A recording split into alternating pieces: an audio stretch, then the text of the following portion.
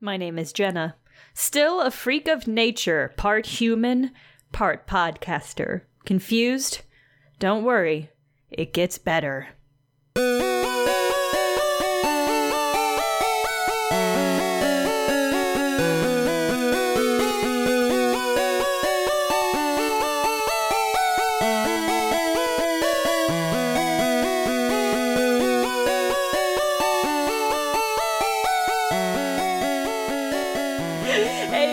Welcome to the Fandalites, the weekly podcast where Brent and I read and talk about the Animorph books. This is book 43, The Test. It's a Tobias POV.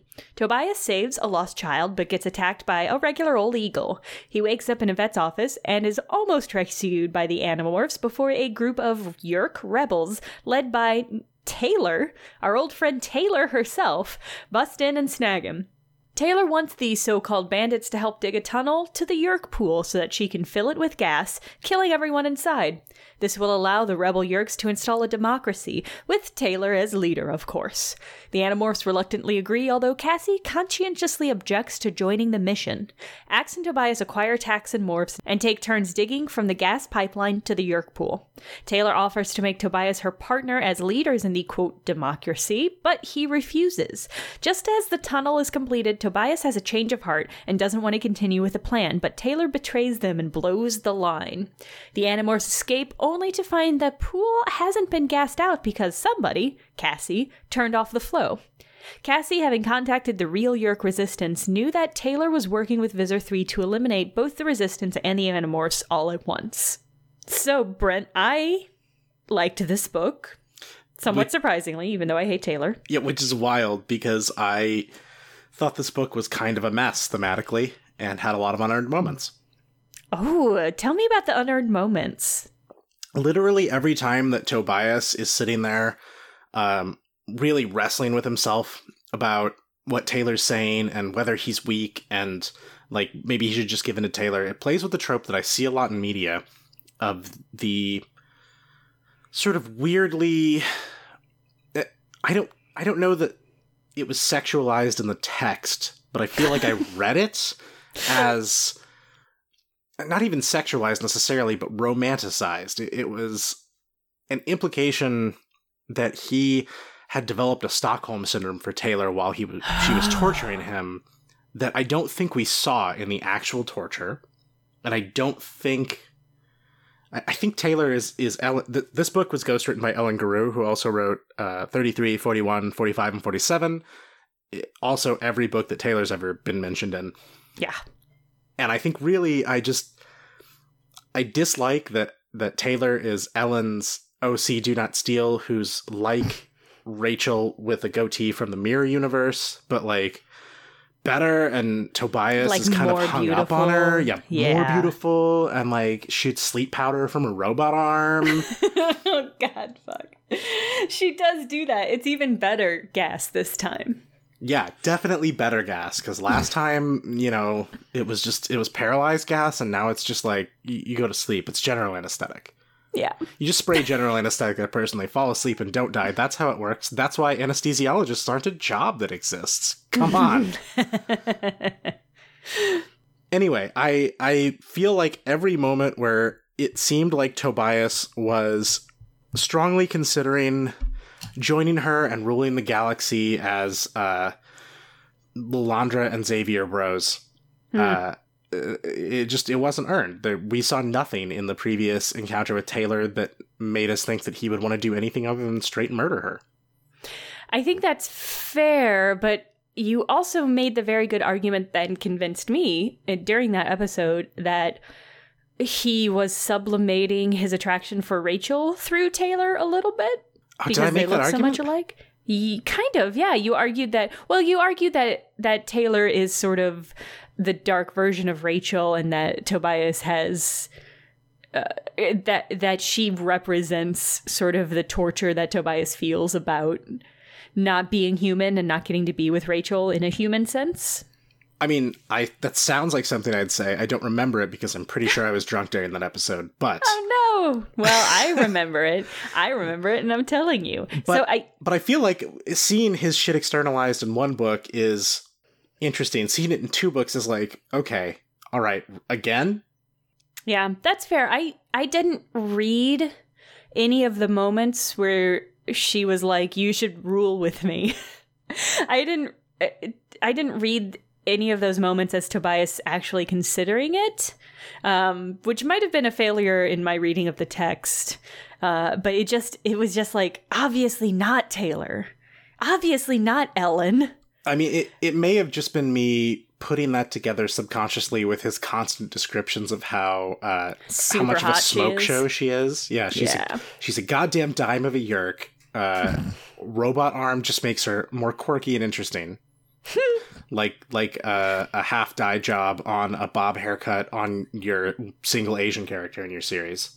All right. How does the fact that Tobias morphs into Taylor when they go to that Borders, how does that play into this weird psychosexual fantasy? I am not going to answer that question because I plead the fifth. I'm going to reveal too much about my inner adolescence. So not talking about it. I think that was a good, interesting moment. I think this book had enough. I was very curious from the get-go about, not so much about the kid who got lost in the woods, which I did not care about, but about like... But the poor little deaf child can't hear people yelling for him. Yeah, and then a magical hawk saves him. Like, great cover, Tobias. Mm-hmm. But I liked the idea that there was a second group of rebel Yeerks. Like, I was really excited about that Taylor might have been leading her own, not peacekeeping resistance, but like trying to overthrow Visser 3 resistance. And of course, that is not what it was. But for a moment, I was entranced by that. I will say, and this is just a testament to how much this podcast has wormed its way into my brain, that when the Yeerk resistance, before Taylor showed up, the Yeerk resistance showed up, and they were all wearing like black leather with cool straps, which I have to assume is because of the Matrix, right? Right? I think that the fact that Taylor shows up clad in head-to-toe leather so frequently in this book seriously supports my point. My reading that this OC Do Not Steal is definitely supposed to be Tobias's alternate choice if he goes dark side. When I read that, I was like, are those Hecate? Is that Hecate's people? Is Hecate crossing over? I was very excited, but it wasn't that because she's our OC Do Not Steal. I like the idea, though, that those were Hecate's people that just showed up independently of Taylor's plan. Yeah, they saw that some shit was going down. They saw the same news report that both the Animorphs and the Yeerks did. Mm-hmm. And were like, I know where Tobias is at. Let's do this. And you know that Hecate's got a leather dude on speed dial. Yeah, whenever they rescue a new host, ex-host, they take their measurements, they send him off, they get him a dope trench coat. Also a katana to go with it. God, this is so cool, Brent. They're all wearing the same style of outfits as the X-Men in the first X-Men movie. Oh, yeah, those really dark, classy, black impenetrable leather suits. Exactly so. Yes, that were super inflexible and made them all look very uncomfortable. Not as uncomfortable as Michael Keaton in the first Batman, where he couldn't turn his head. Yeah. Bad outfits. So I don't know. I was very intrigued by that. I was not super excited to see Taylor, but I thought she was less annoying than in her original book. Maybe because she's not as prominent and we don't have like 8 pages of her just straight torturing Tobias. It's sprinkled out. She was more annoying in Tobias's mental flashbacks than in her physical presence, although she's still extremely shallow as a character. Yeah, there isn't a lot to her. And I think that's kind of Tobias's point at the end, is like, he wants there to be more there. He wants her to be more complex, maybe so that he feels justified in his attraction for her. Do you think that ending was added by the editor as sort of a textual, like in text, hey, Ellen? did you see this thing that I changed where Tobias says that he wants this character that you keep using to be more three-dimensional? That's what we're publishing, so maybe take that to heart. That's generous. Really? Because I feel like that's the pettiest way possible you could communicate that feedback to a ghostwriter. Yeah, you might be right. I just like, yeah, I like the idea. I like that idea. There's a lot in this book. I think you might be right that this was a little bit of a choppy... This is a real stew of a book. There's a lot of things happening. I mean, it is a goulash of a book, for sure. Do you want to talk about Taxxons?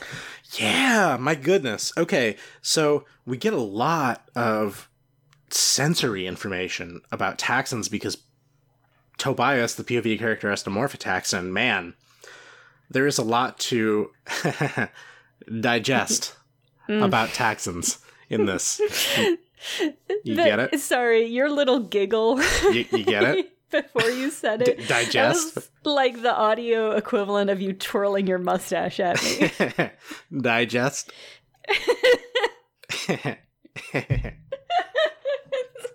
You get it? Digest? Please stop.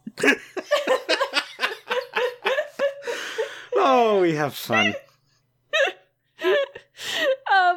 So the Taxxons are real fucked up, huh? Yeah, they're, the one that Tobias morphs seems to be a being of pure hunger that he seems to have a lot more trouble controlling his Taxxon morph than Elfingor, Arbron, or Alaran.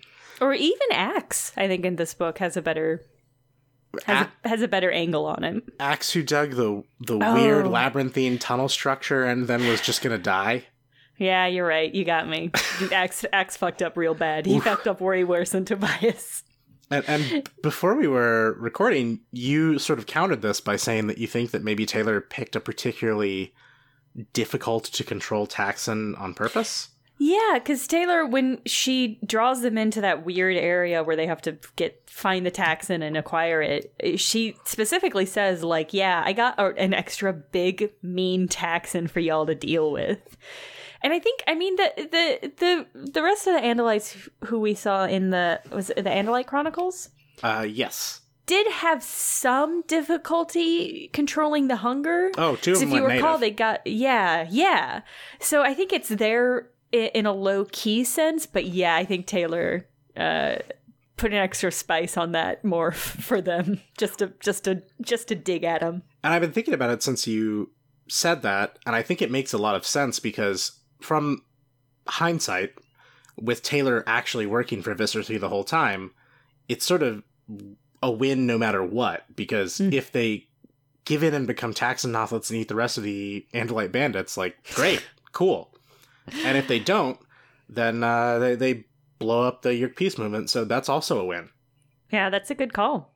Yeah, and the Taxxons eat dirt and seem to get some sort of nutrients out of it, and then it helps them expel this horrible goo. That is their waste product, is the horrible Taxxon goo. Yeah, it certainly is. That I guess they just excrete through their skin? That seems to be the implication. And it also, the fact that they eat soil, they get some nutrients from it, but not enough to actually survive. And it's described almost like a rabbit starvation type situation, the Taxxon equivalent of that. They'll just keep digging until they starve and die of exhaustion because they're getting something, but they don't feel full. It's not enough. So they just keep doing it. Yeah, that's real fucked up. Tobias has this really interesting insight to the sort of the Taxxon POV, which is that they are basically deeply terrified of starving. Yeah. And feel like they can never get enough. And I thought that was really fascinating for like just a lot of reasons, because I think that's sort of a similar... this is the most armchair psychology that I could offer, but I've read things about hoarders and people who hoard food because they are concerned about running out. And I think that's an interesting parallel, that the Taxxons don't really have like preserved food, so they can't do that. So they are just always eating just in case. An entire species suffering from genetic food insecurity is pretty horrifying. Yeah, I did not think the Taxxons could get more horrifying, but damn. This just makes me want the Taxxon Chronicles more. It really does. God, every time you say that, I want it more. And it becomes less likely with every second into the future that we get. Well, I know that Tobias's his interpretation of what he feels in the Taxonomorph, he says that fear curdles into evil. But honestly, I feel like this explanation of how the Taxxons have this deep-seated hunger makes them more sympathetic, because it's a hell of a evolutionary advantage.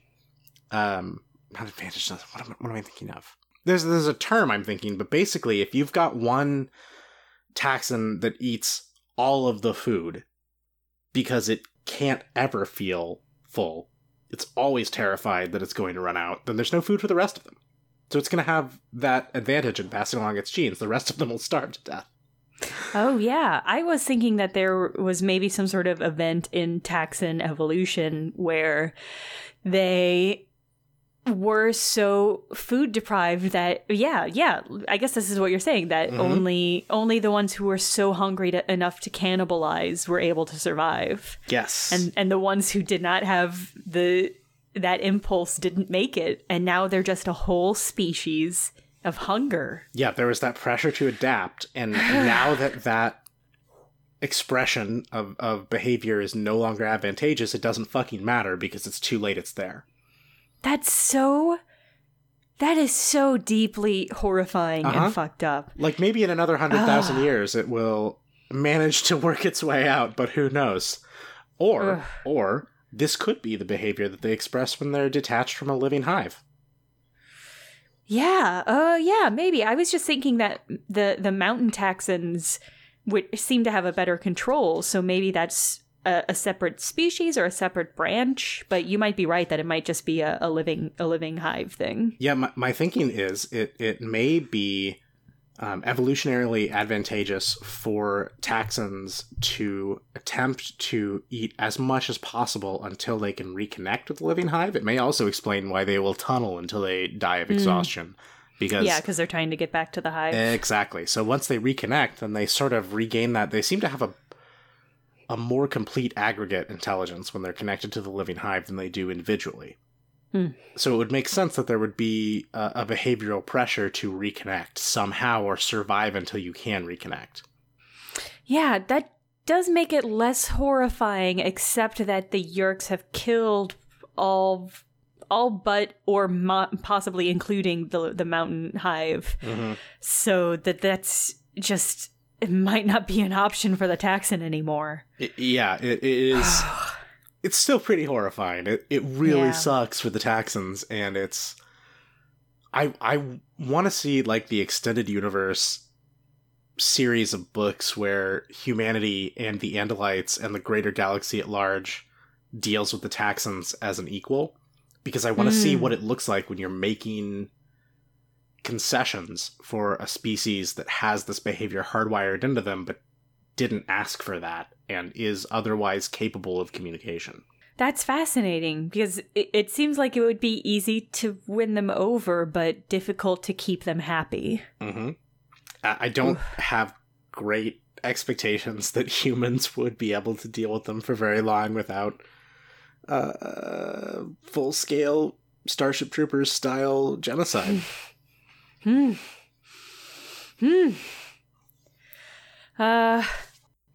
you have any more Taxxon stuff? I can't even. Do you have any more Taxxon stuff?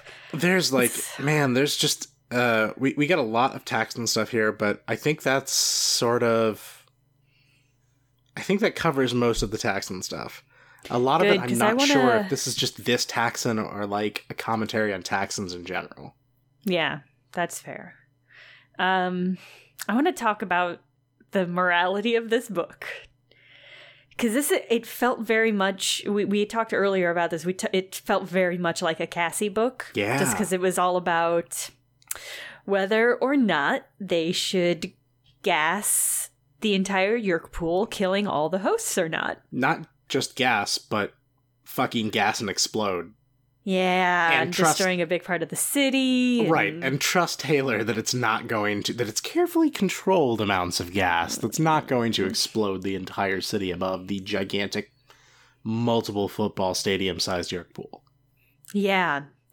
And, Animorphs sort of talk it through, and they're all kind of on board with it. More or less, except for Cassie, who's like, no, we absolutely can't do this. Who's almost objectively correct. Yeah. And there was a moment that we had both written down in our notes, which was Axe calling Cassie a hypocrite.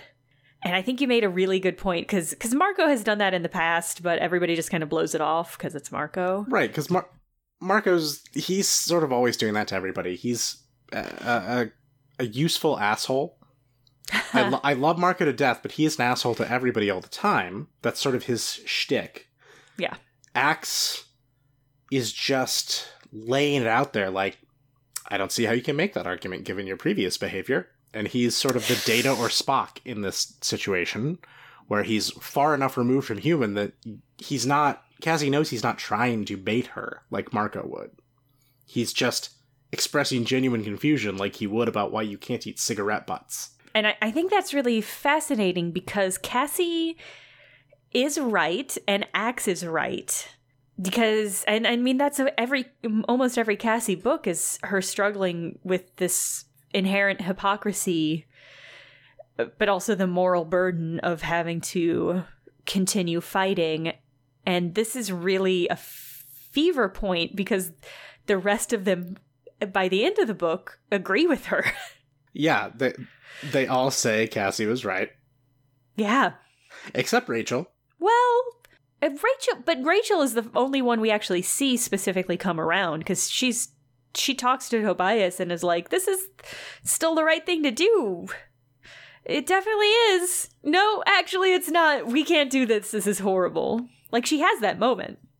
Well, she does have that moment, but then at the very end, and maybe she's just trying to make Tobias feel better. But she does say, well, if we hadn't done this, then we wouldn't have found out that Visser 3 wanted to destroy the Yeerk Peace movement, and Cassie would have been able to keep him from doing that. And so really, if you think about it, everything we did was fine, which is an interesting perspective, but I think maybe she's full of shit. I thought her argument was less about morality and more about, like, fate. And I don't think she was necessarily arguing that what they were doing was a good thing. I think she was more sort of retroactively saying, well, we made some bad choices, but it didn't go bad, so it's okay. Might be splitting hairs. That's almost more dangerous of an attitude, honestly. I don't disagree, but I don't think she's arguing at the end that their plan was good or just or right. Like, I still think she agrees with Cassie that this was a line too far. But I think she's just sort of like I think it's just sort of a very Rachel opinion, which is shrug and move on. Yeah, and that's not fair. get too bogged down by the details. Well, and she does actually say you just have to keep looking forward, which, like, Rachel, I guess, has never read that those who ignore history are doomed to repeat it. She probably has that written on her tactical spirit board somewhere. I mean, unless Sun Tzu or Machiavelli said it, I doubt it. And that points to, I think, an overall trend that I'm seeing more in general, which is that I think Rachel is also becoming much more one-dimensional. Yeah. And part of that is me expressing my frustration about the last book being a Marco book that Rachel was sort of in. Because that I feel like we were robbed sort of our Rachel perspective for this cycle of books. You're not wrong. But it does feel like more and more, because our early Rachel was a really good student and had a spirit board with quotes about war and was very, I think, more engaged, whereas this Rachel, and I don't know if this is because of the writing or because of the actual character arc as being a warrior. I feel like she's advocated that somewhat and she's just become the hands. And I mean, that might be just a reflection of them all sort of fulfilling their role within the group and nothing more. But I wish it weren't. I mean, you're right. It might just be the emotional damage of the participation she's had so far, where her only two real remaining characteristics are violence and caring about Tobias. Yeah. But it might also just be the fact that these are very small books, and the last one sort of got robbed of Rachel characterization. And the one before that really sucked with Rachel characterization, and the one before that... Yeah. So... Yeah. I feel That's like... frustrating. And I think we talked about this a little before the show. I feel like this particular ghostwriter is really interested in Tobias's inner struggles and doesn't really care about any of the other Animorphs. She's not super interested in any of them. Yeah. Because most of them, when we've seen this ghostwriter characterize them, are very two-dimensional, except Tobias is really torn about the shit that's going down with her OC. Although she did pretty much nail Cassie in this. Yeah. Yeah. I appreciated that Cassie... This is one of the few missions that Cassie's outright said, y'all can do this, but I'm not. Yes. And if there was ever a mission to put your foot down on, this was the one. And it's extremely Cassie that despite the fact that she refused to participate, she still stained her soul with the violence against the Yeerk controllers, the human controllers in the gas plant in order to save her friends. Yeah, they say it's something like half a dozen humans that she took out on her own. Yeah, to save her friends / all of the Yeerk hosts in the Yeerk pool. Yeah. And that is well, I mean, she's clearly devastated. I was counting Aftran as one of her friends. Oh yeah, fair enough. Yeah. Because they do say in this book that Cassie's the only one of them to have befriended a Yeerk. Yeah, only one to have morphed a Yeerk, too. It's very good. See, I really liked that, because it kept me in tension, because I was like, who turned off the gas? It was probably Cassie, but how did she know to? And we get this, because Cassie talked to her Yeerk resistance peace movement friends. Tidwell and which whatnot. Is a good call. Uh-huh. Yeah. And got the lowdown on the situation and knew about the betrayal. So that's all very good. I would love a chapter where it's just Cassie doing her shit on the side. It would have been interesting to see a Cassie POV chapter inserted into this book, like all of the Marco POV chapters into the last Rachel book. But it's one of the more interesting choices to have a stock... this sounds bad, but I don't mean it insultingly. A stock Cassie plot going on in the background. Yeah, because we don't ever really see that in any of the other books. Like, it gets mentioned once or twice that Cassie objects to this plan or that thing, but it doesn't often have impact on the actual plot. Here, it's really key. Yeah, it's an incredibly big deal to the plot that Cassie refuses to participate in this incredibly terrible plan that, oh my God, as time goes on... How do they not all realize that Taylor's playing them? Because the more times they talk to her, the more times she's just like, yeah, democracy, fine. I did say that, didn't I? Whatever. Right. She becomes increasingly more flippant about the quote-unquote democracy that she wants to achieve, which I thought was very funny. And they're just like, well, we committed to this, so we're going the whole way. Yeah, and part of me wonders if it's not... if part of me wonders if they hadn't had so many other plots where Cassie was like, this is a bad idea, we shouldn't do this, and they went ahead and did it anyway. Like, it almost feels at this point where they've written this script for themselves that Cassie's going to object and the rest of them are going to do it anyway, that they almost didn't want to break that. Oh man, are you suggesting that she's the girl who cried war crime? God, kind of, yeah. Yes, Brent, I think so. It's like that, except that if every time she cried war crime, it actually was. It really was. They have this great conversation in the food court where they're all talking about this and whether they should do it. And Jake literally argues for the bombing of civilians. It's so bad. I mean, it's a stark break from previous books where we've seen them psychologically try to distance themselves from the damage that they do to human controllers. Where Jake just says, well, they're Yeerks, though. I expect that from Marco because Marco is the sort of dude who would commit war crimes in order to win if that's the path that he sees being the correct one to win. Yeah. But that's why Marco's not in charge. Jake is supposed to be able to say, well, no, Cassie's right about this one. We shouldn't trust this crazy Yeerk who tortured Tobias. Right? Tobias is telling us to, but, like, fuck that. No. Why would we explode a gas main under the city? Because she assures us that, nah, it's cool. I got people who will regulate the amount, which is not, I don't think, how nat gas works. Yeah, Tobias really puts on a brave face, but he shouldn't have. Like, he should have just trusted his instincts and not done this. Which is why part of the reason I didn't like this book, because the first time he saw that Taylor was involved, he just said, no, fuck you. I think that's fair. I feel like if in my reading it was justified, but... Yeah, in my reading he was like, she tortured me, but also she's a goddamn smoke show. I mean, look at how fucking hot she is, so yeah, alright, let's do this. Let's do this. I got a thing for blondes.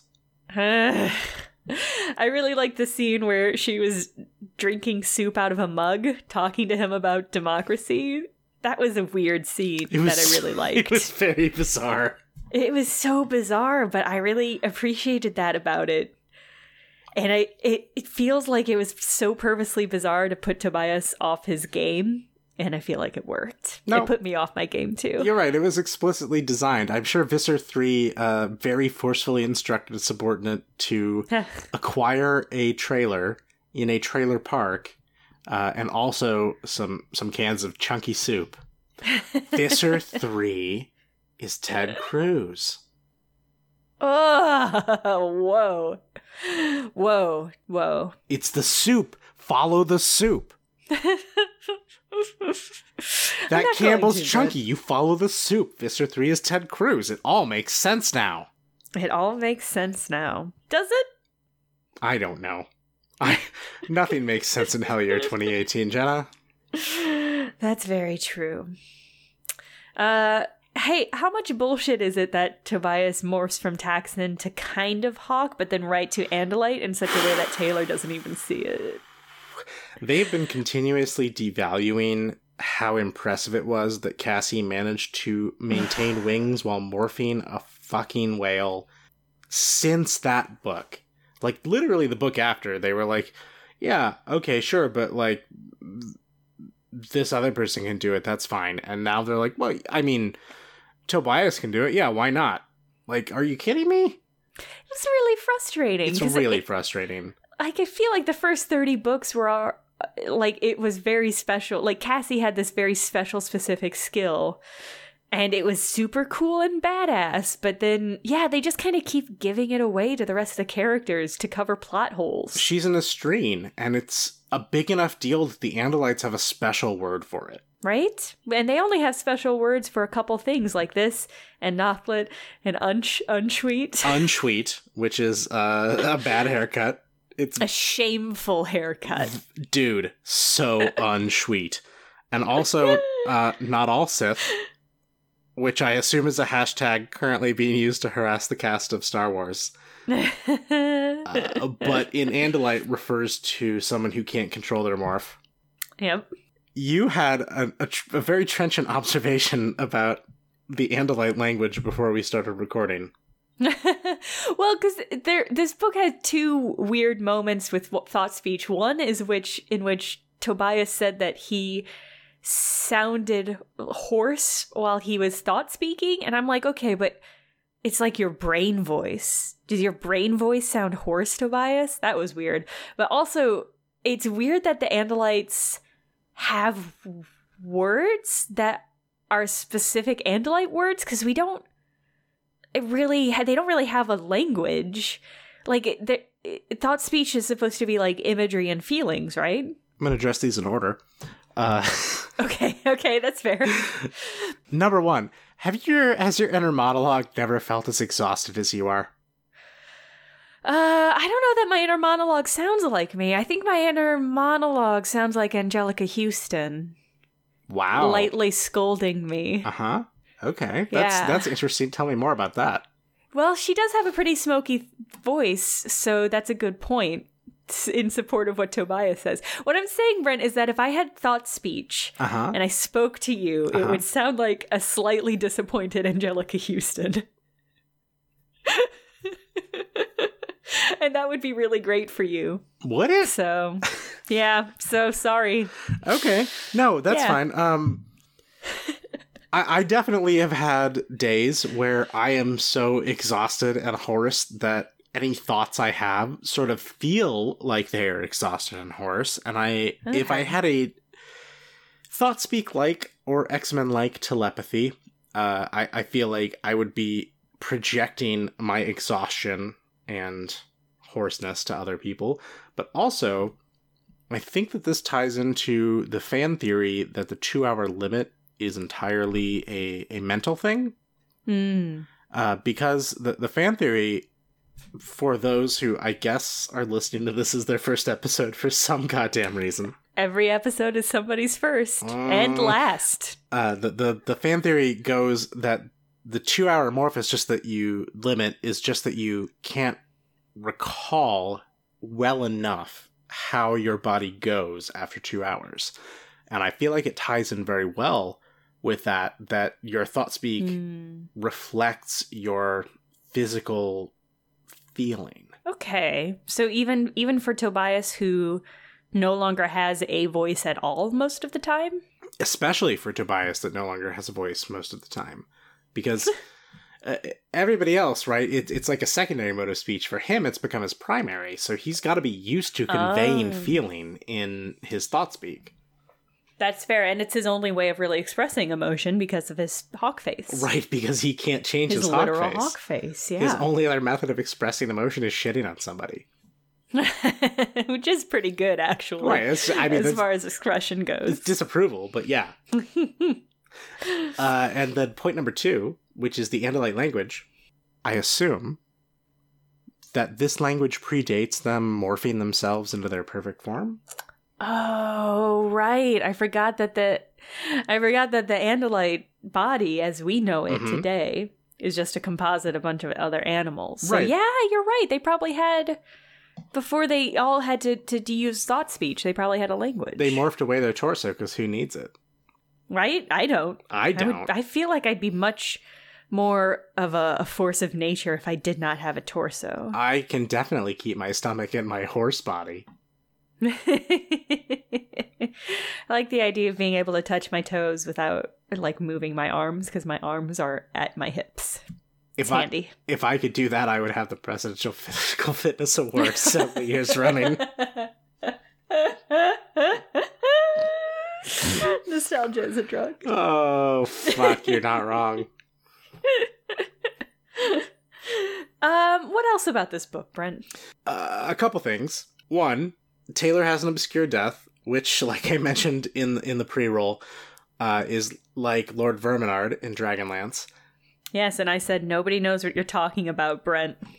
And I replied that there will be 3 people who do, because the first edition Dragonlance modules were the initial introduction of what they called obscure deaths into Dungeons & Dragons, where the authors advised major villains like that to die by falling into a pit or off a cliff or something, much like Visser 1 in her last appearance in a Marco POV book, where you can bring them back later with some explanation that you've come up with for why they didn't actually die.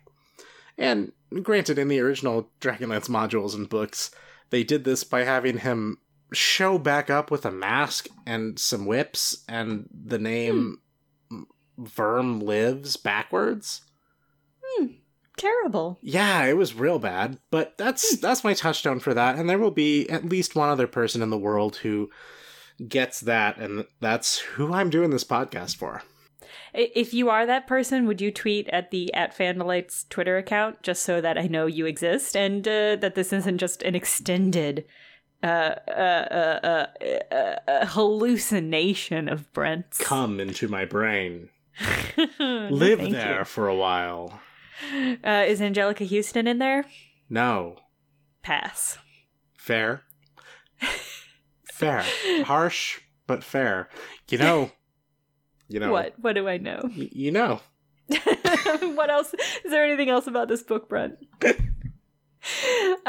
So this book mentions the Anadi planet, which is super timely for the last email that we had about all of the military tactics. Right, because the Anadi system was supposed to be one of the reasons why the Andalites weren't hanging out on Earth, and turns out the Yeerks fucked that up somehow. Yeah, we don't know how, but Taylor references that the references Visser 3. No, Taylor references the bungling on the Anadi planet, but we don't really get any more information, which is a shame because I'm very curious.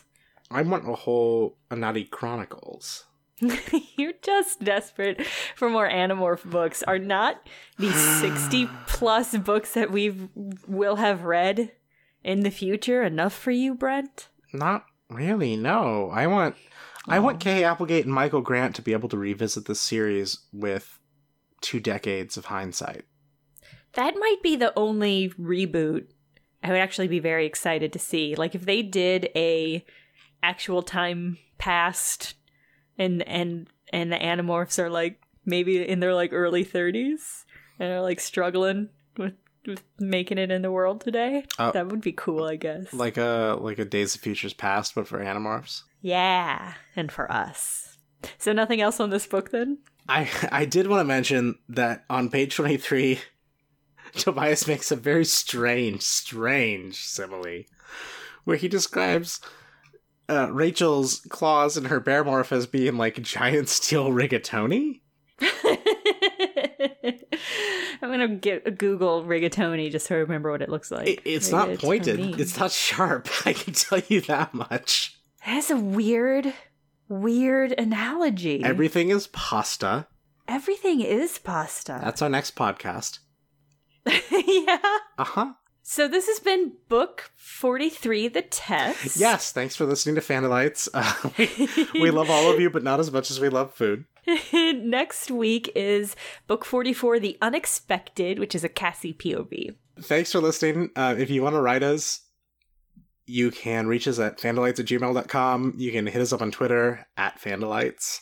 You can find our Tumblr at fandalites.tumblr.com or visit our website at fandalites.com or our sister site at andalitetruth.org.